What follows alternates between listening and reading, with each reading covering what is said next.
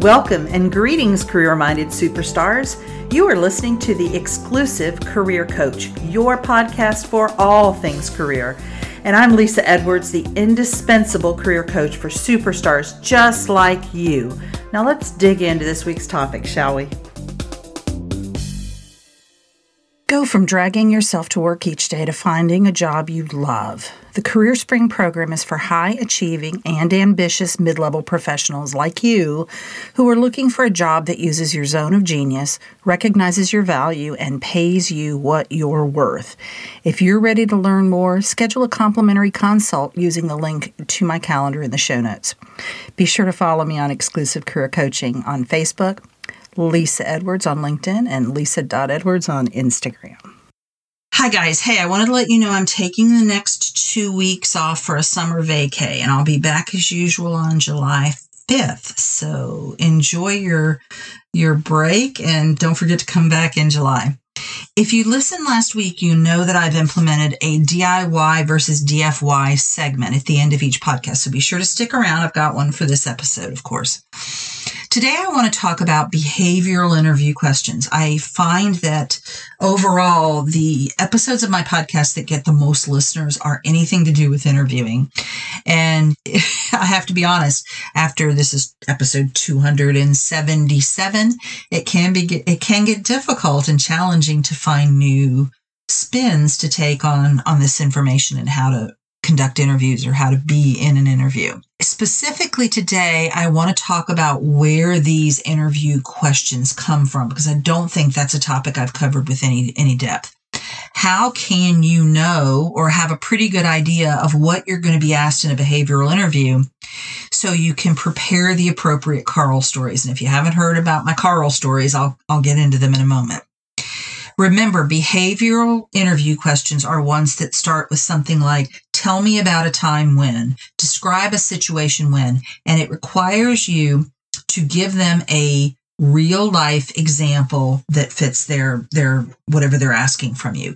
It is not hypothetical, so you do not have the ability to go into, well, here's how I would do that, right? Or I often find that people who aren't prepared for behavioral interviews go into a second person language. So they start saying, well, you know what you would do, like you would then do this and that. And it's all, again, very hypothetical. So you want real life stories, but how do you know which stories to create? Well, it's based on the competencies they're looking for the job. So I want you to start with the job description. If the recruiter hasn't provided you with one, you have to have that. Please, unless there is some weird extenuating circumstance that I can't even think of, do not go into an interview without a job description, because otherwise, how can you possibly properly prepare for that interview? So you have to have the job description. Next, I want you to read it, of course, carefully. Underline or otherwise pull out keywords the employer is looking for. So here are some examples.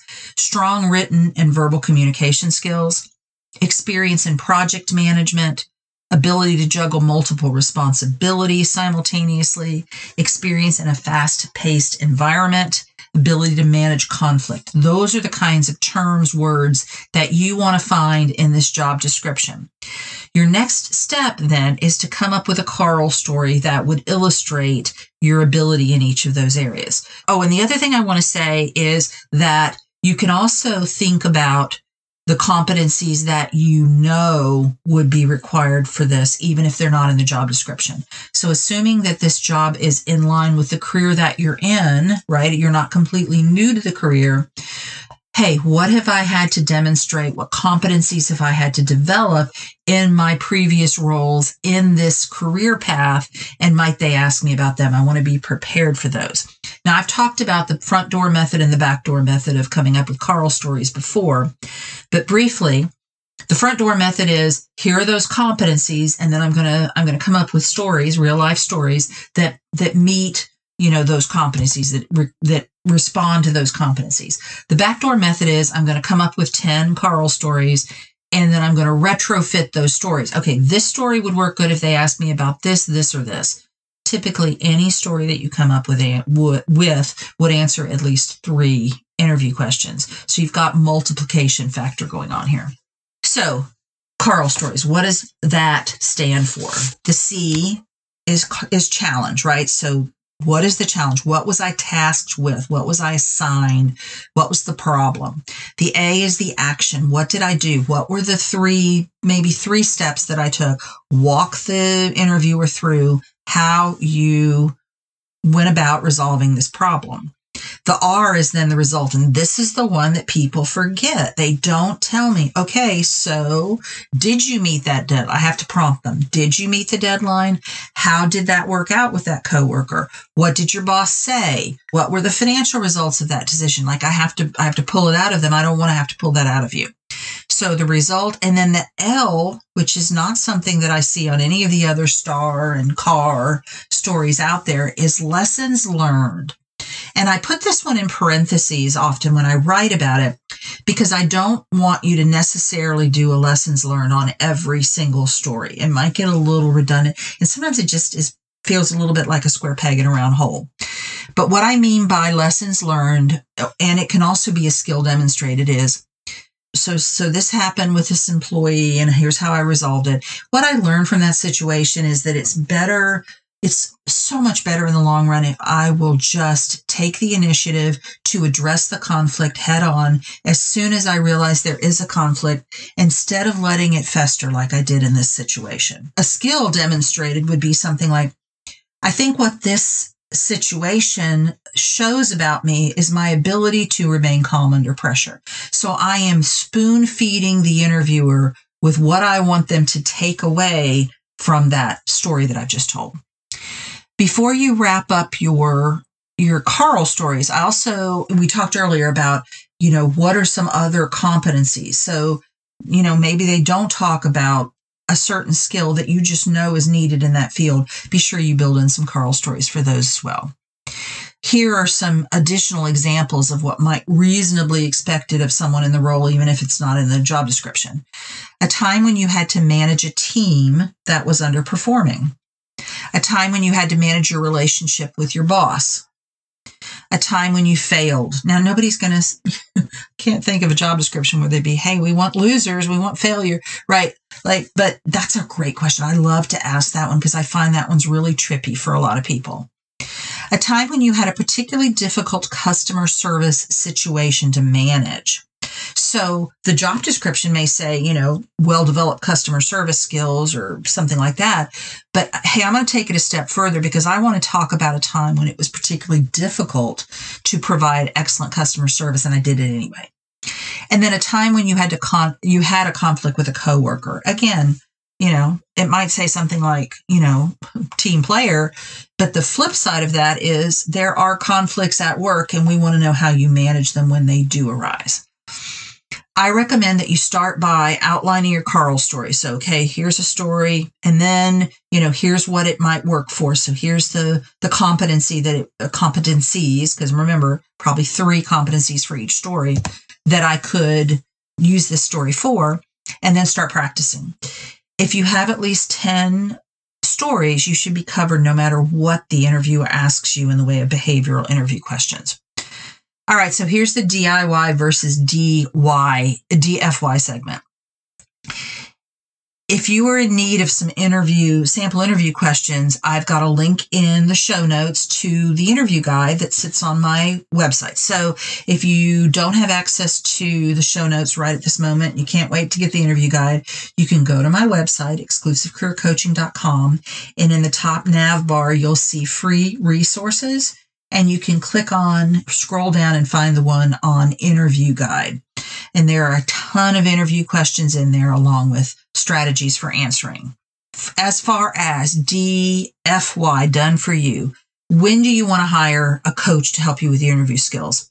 I consider 3 factors as being very important here. Number 1, is the bar very high? So, I don't think you need a coach if your boss has been like, well, we got to go through the motions and you have to interview, but you've got the job. Why would you spend, a few $100s for interview coaching for that? But if the bar is high, or when you know that your interview skills are below average, you've either gotten feedback or just experience has shown you that you are not good at interviews, and or when you are particularly concerned about some aspect of your work experience. So I've had clients who come to me because they're concerned about, let's just say, a lapse in employment. This was particularly relevant before COVID when it wasn't so common. Or, it could be an incarceration or frequent job changes. But what ends up happening is that fear of that thing coming up in the interview affects everything they do to prepare for the interview. They're kind of on pins and needles about what are they going to ask me about that gap in employment or whatever it is. And so they can't see the forest for the trees.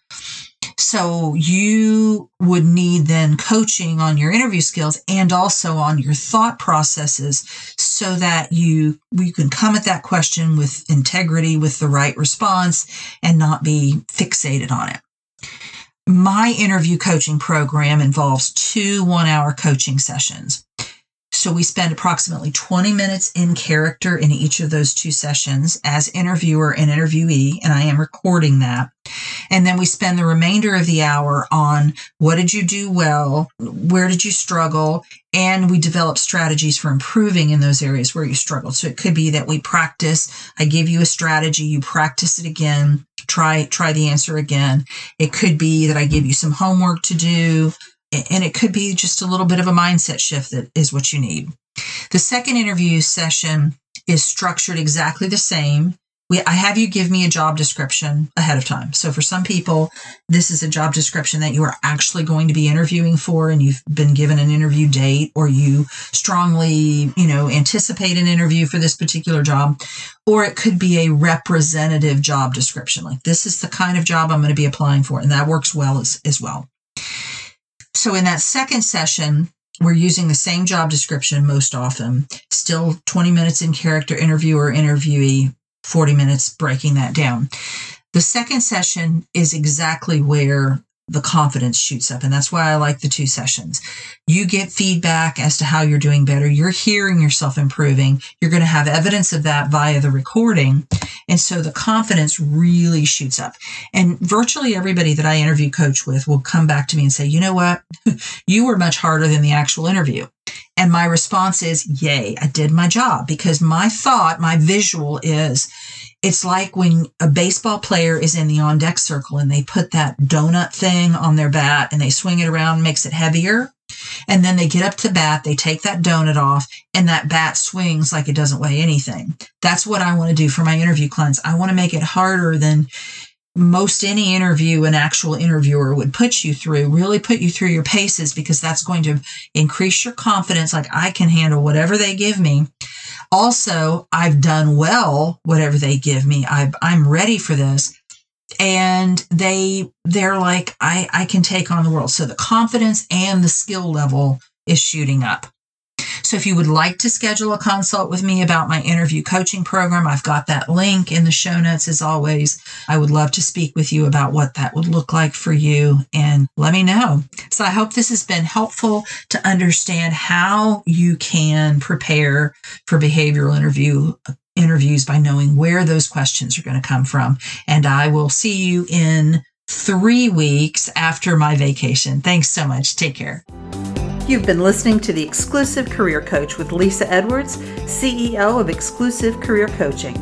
It would be great if you would rate, review, and subscribe to this podcast. Also, I want to be your career coach, so be sure to ask questions about your career management challenges and job search situation.